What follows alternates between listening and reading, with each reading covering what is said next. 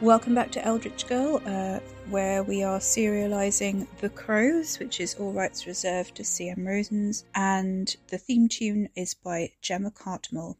The illustrations in the books are by Thomas Brown. You can buy the books from Amazon, Smashwords, Apple, Kobo, Barnes & Noble, anywhere ebooks are sold, the paperback from Amazon only, and you can also get the ebook files from my Ko-fi shop directly, and if you do that, it means I get all of the profit and not like a small percentage of it. So feel free to hop over to my Ko-fi shop, and if you don't want to buy the books and my short stories that I also have out, then feel free to just drop me a tip in the tip jar on Ko-fi if you want, and that's ko-fi.com/cmrosens. So we're on to chapter 17, and Carrie's time is running out rapidly. This is the 11th of May, but the night of the 11th of May. And we've got content warnings for bird death, more body horror, murder, and Ricky Porter being Ricky Porter. We have a pretty short chapter this time, so I might fill that out at the end with answering some questions and filling in some Q&A stuff. So I'll do that after the theme tune at the end. Enjoy the chapter. Chapter 17. Revenge Served Cold, in which Ricky finds a tongue and all hell breaks loose. 11th of May, night. Ricky crouched down in the flower bed of the residential home, watching the lights wink off one at a time. Let Carrie have her fun tonight and investigate the History Society at her leisure. He had other ideas. The photograph had been enlightening. There was only one person he could think of who tied the History Society together in such a neat group. Shame it had taken her a week to ask him, but then she'd had other things on her mind.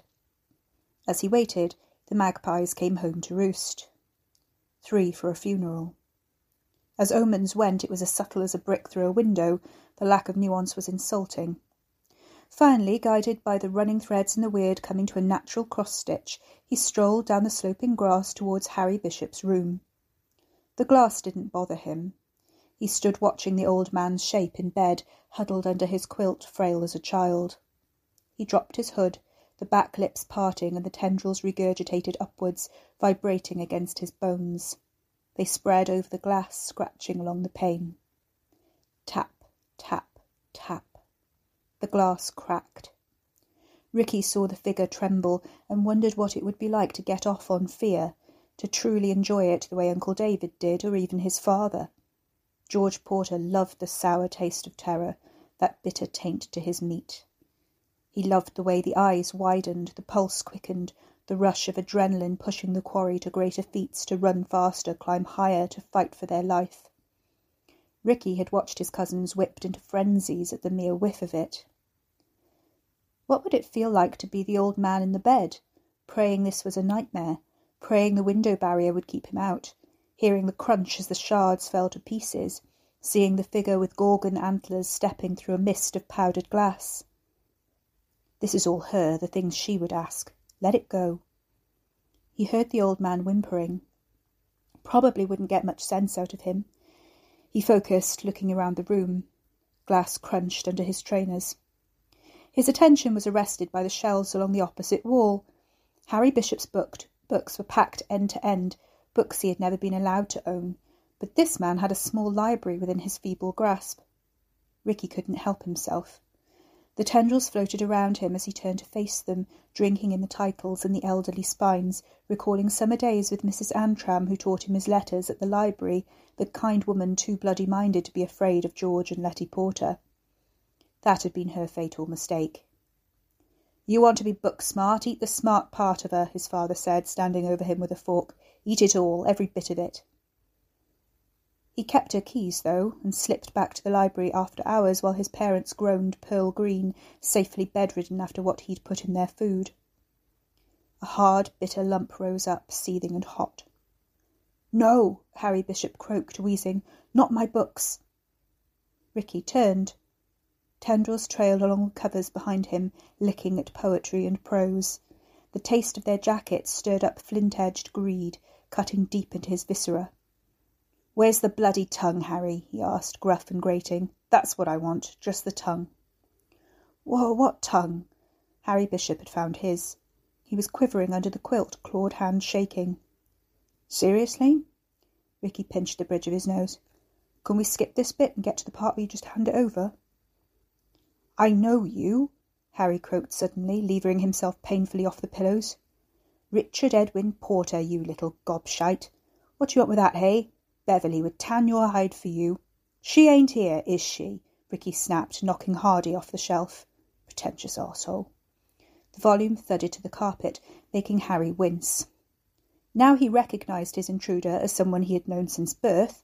His fear ebbed into contempt. "You watch where you're putting those things and mind my first editions," Harry snapped, taking a gasp of angry air. "Illiterate little sod, you wait if I could get out of this bed.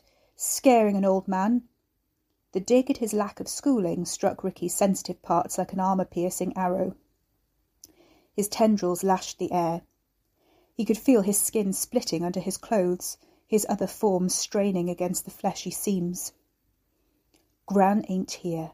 Where's the fucking tongue, Harry? The little girl's tongue, you know exactly what I'm talking about. Who else would the Colonel stick his neck out for if not for you?" Harry twitched. "What's the matter with you?" He fumbled for the bedside reading lamp, clicking it on.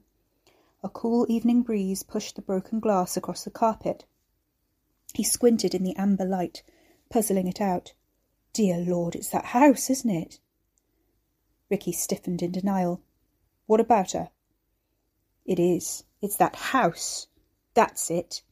Harry's crooked finger jabbed in his direction. "It changes a man, that vengeful place. The Rickard woman woke it up, didn't she? Like I was afraid of, and it's got under your skin. Don't think I can't tell. I wrote the book on it." "What if it is?" Ricky tilted his chin.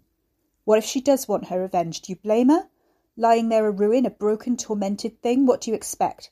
She chose me, and she'll reward me too." Harry Bishop laughed in cracked, wheezing gasps, coughing up mirth. "Idiot boy!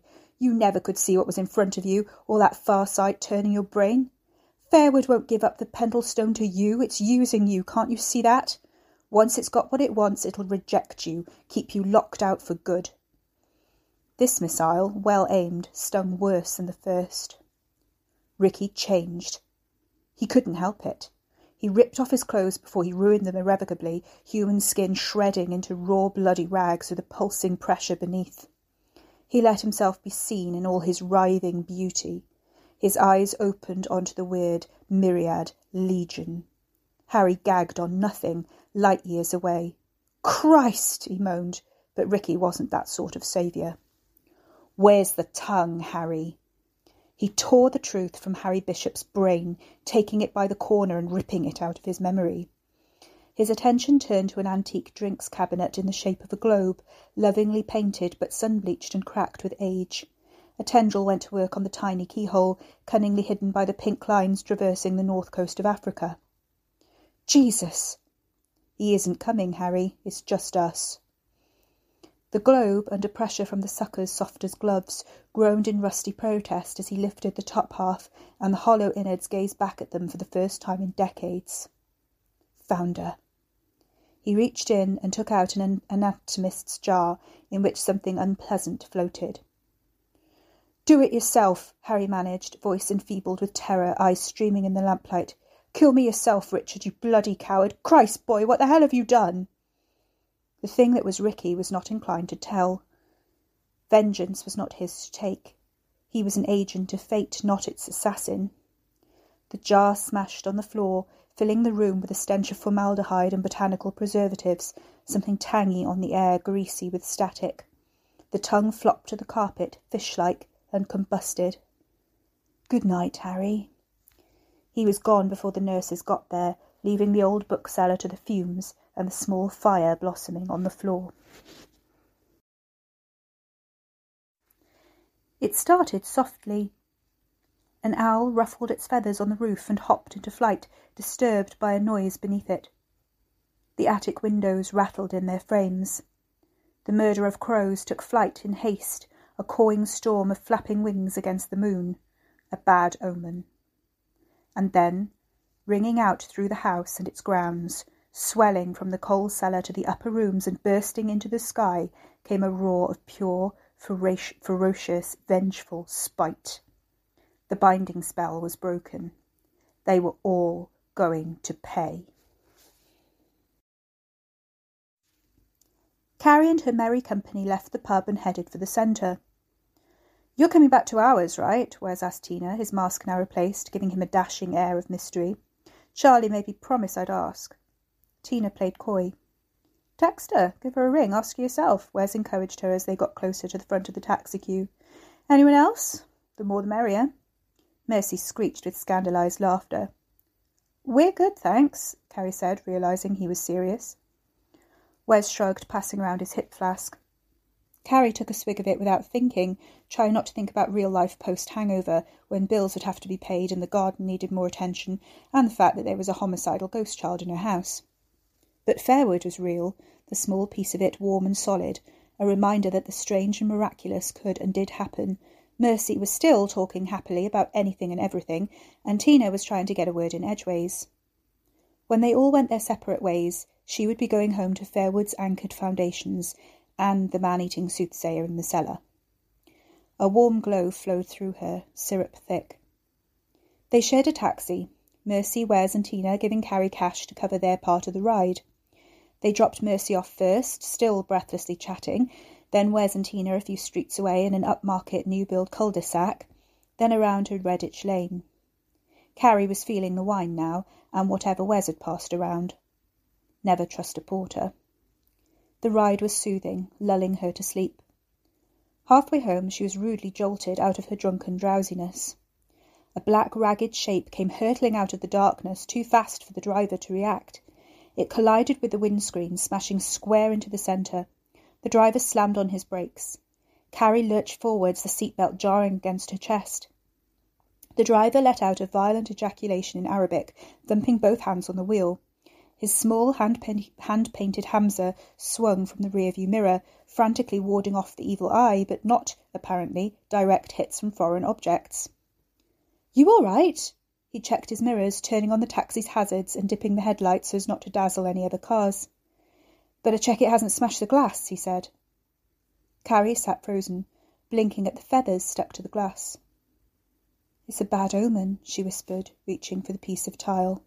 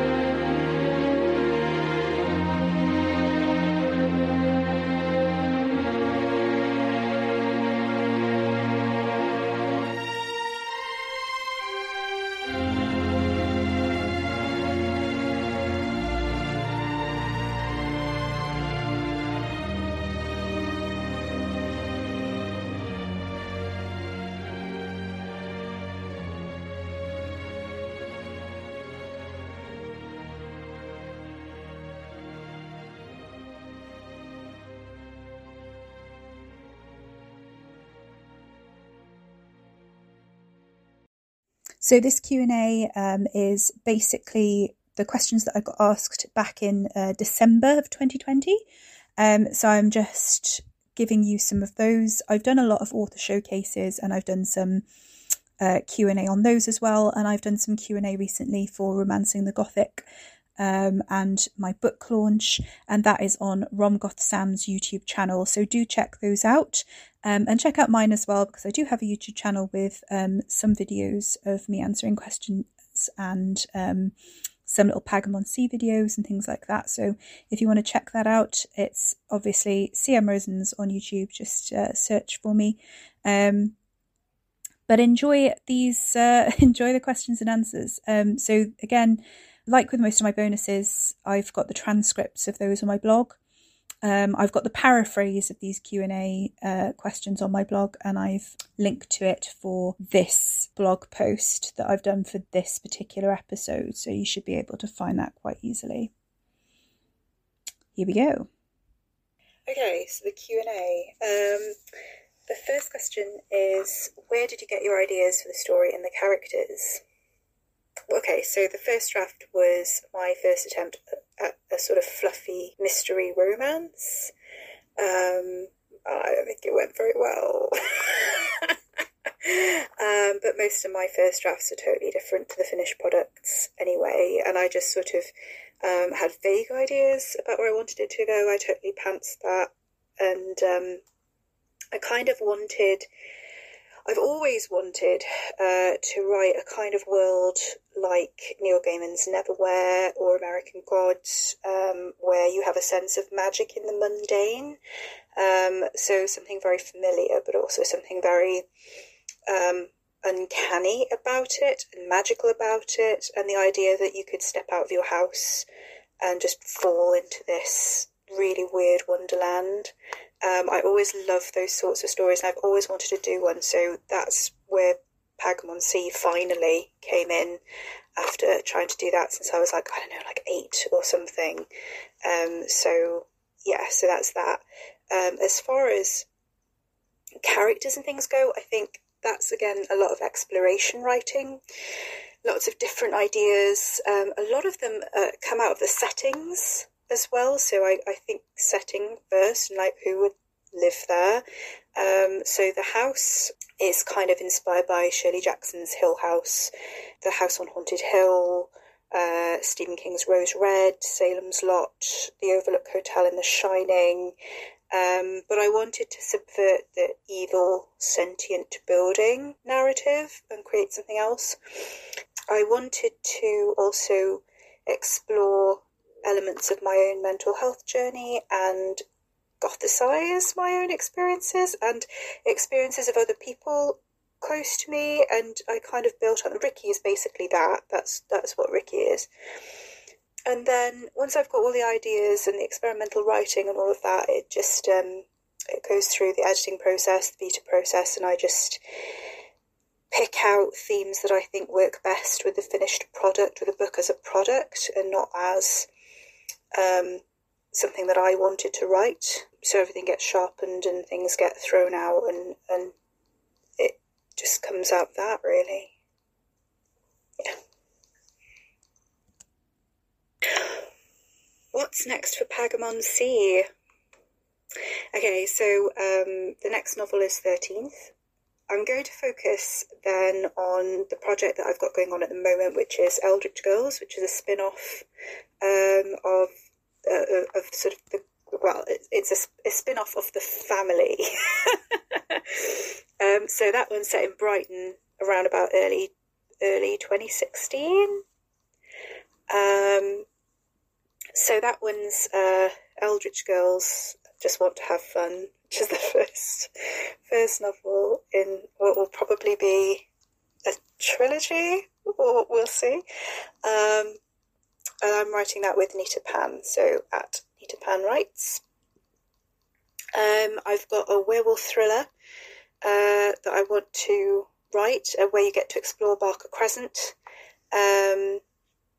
That's going to be set right about the same time that The Crows is, so you have that kind of interlocking big picture idea, like Discworld really, where I want you to have standalone novels and kind of mini themes or series that you can kind of trace So like werewolf series, and the Porters have their own thing, and like I've got loads of ideas for other parts of the town and other places we can go. And the hope is that you won't have to read them all in any particular order. You can just pick them up and get into them at whatever point you jump in. So that's the idea. So I've got ideas for future books with Ricky and Wes and Katie and the family and that kind of thing, Fairwood House. So yeah, so there will be lots of things coming, but the next things I think after 13th would be Eldritch Girls and Real Meat, which is the werewolf one. I've also got a novella in the works as well, though, which is The Reluctant Husband, and that's coming out in Spooky by Association, which is an anthology that Nita Pan is editing. And so that is the story of Nathan Porter and how he met and married Deirdre Wend. So it's the genesis of the Porters as a clan. So that's coming out at the end of 2021.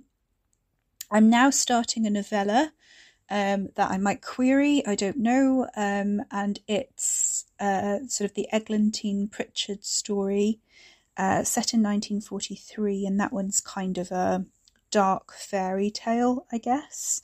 So it's not related to the events of 1958, and so it's set a bit before that. So you get to meet Eglantine Pritchard as a character, and that's Tina Harris's formidable witchy great aunt who cursed Fairwood House as far as the Pendles are concerned and that clan. So so lots of stuff. I've got lots of stuff going on at the moment, and we'll just see what I get on with. Who won the flower show this year?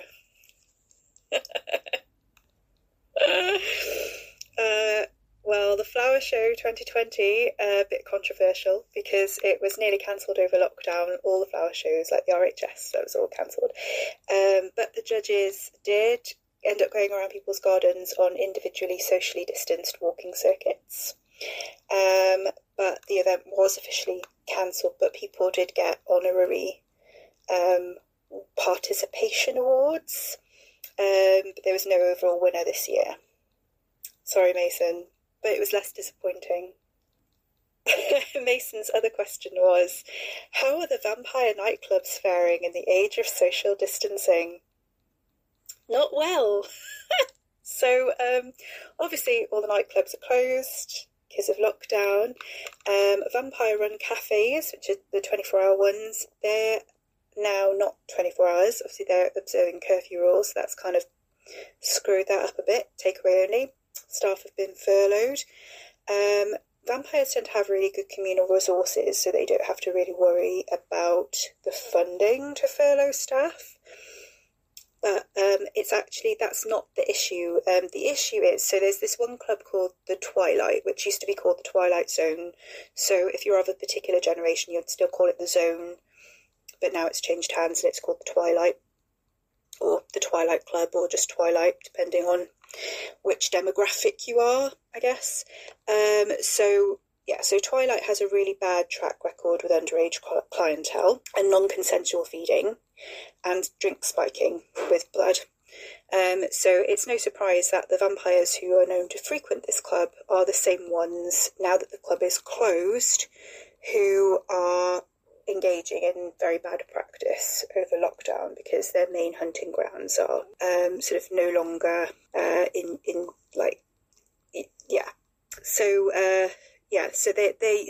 So bad practice would be to get a willing donor to come into your bubble and then not tell them that you're actually part of a nest. So you invite somebody over to be your donor over lockdown, and then they actually end up in a situation where they're being rationed out across like this entire group rather than just you. So that's bad practice. Also attacking dog walkers, joggers, people going on their walks that they're allowed, the daily exercise walks that we're allowed to do. So that's also bad practice. So it's again, there's a correlation between the vampires who go to the Twilight and those that have been defanged. And there's been a few cases where vampires in Pegamonsi have actually had their fangs ripped out as a to be made an example of, basically, by the authorities. What's your favourite bit of folklore? Ooh, I like a good death omen. I like corpse candles. I like a good black dog tale. Anything vampire related. I really love vampire folklore. Yeah, vampire lore and revenant lore, I think. Those are my favourites. Another question by the same person. Thanks, Ken. If you could go back in time and fight someone, who would you fight? Bonnie Prince Charlie? Not for any particular reason. I reckon I could take him. Do you ever base your characters on real people?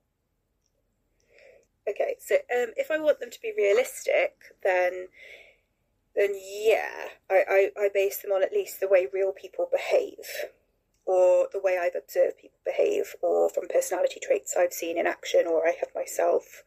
And I sometimes have people in mind for certain characters in terms of appearance or specific personality traits, but then other things take over as that character develops. So hopefully each character I write is their own character or their own person, and they're not recognisable as the as the real people that I was thinking of. How long on average does it take you to write a book? So it depends. A first draft that I'm not planning, a first draft like that depends on if I'm in a stage of creative mania. I can bash that out in a few weeks. I've done it in like 3 to 4 weeks before for an 80k novel. I don't really sleep during that time or do anything else, or it takes me a few months, but I'd say about a year if you count in edits and revisions and beta readers to give people a chance to read and comment, and then let it all settle, and then do the revisions and do the redrafts and send it to an editor and then re-edit it myself, and then formatting, all of that might take a little bit longer, but I'd say on average it should be about 12 months for me.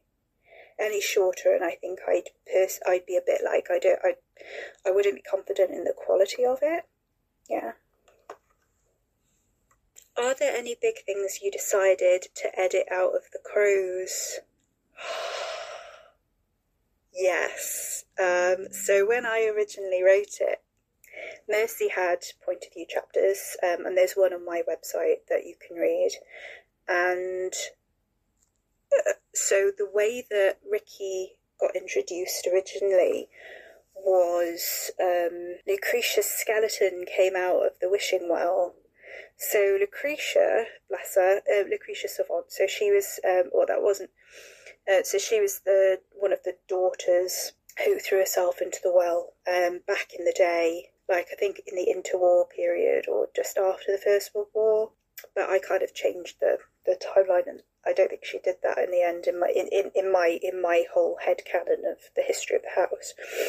But anyway, I had this idea that it was more of an image really, just like this really fun idea of a skeleton being washed out or flooded out of a well, and Carrie just opening the curtains in the morning, there's just this skeleton draped, sort of like it's climbing out, like just,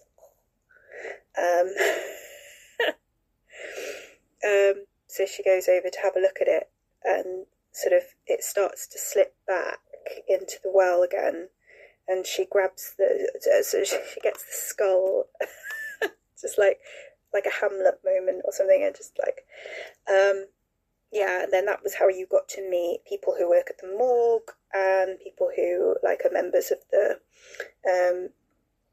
Pagamonsi police department, which shouldn't have its own department. It shouldn't have its own morgue. That's actually not how it works in the UK. Obviously,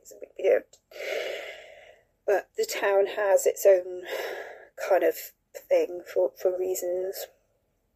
But yeah, so you're going to meet a load of different characters, and that all of that got cut.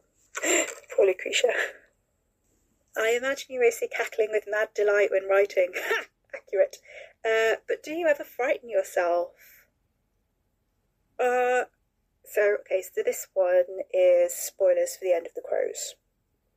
So stop listening if you don't want to be spoiled. But I'm going to try and be as vague as possible. Well, so there's one concept that I use in The Crows that genuinely does scare me, and that is the idea of being infected with parasites or being drugged forcibly against your will, when you know what it's going to do to you, but you can't do anything about it. You just have to sit there and have it happen to you.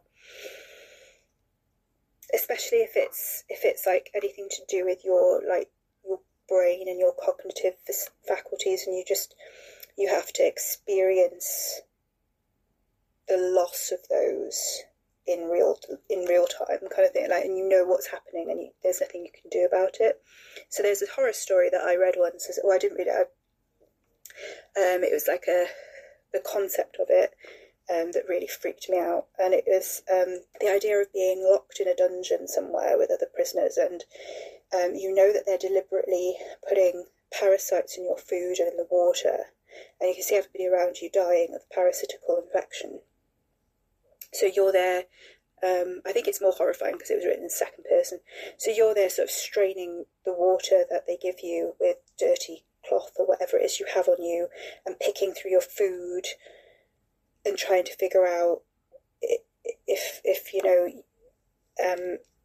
if you're safe to eat it, and you're half starving, and then you realise that no matter how careful you are, no matter how careful you've been, somehow you've already been infected, and you're going to die just like everybody else. It doesn't matter now if anyone comes to rescue you, it's too late.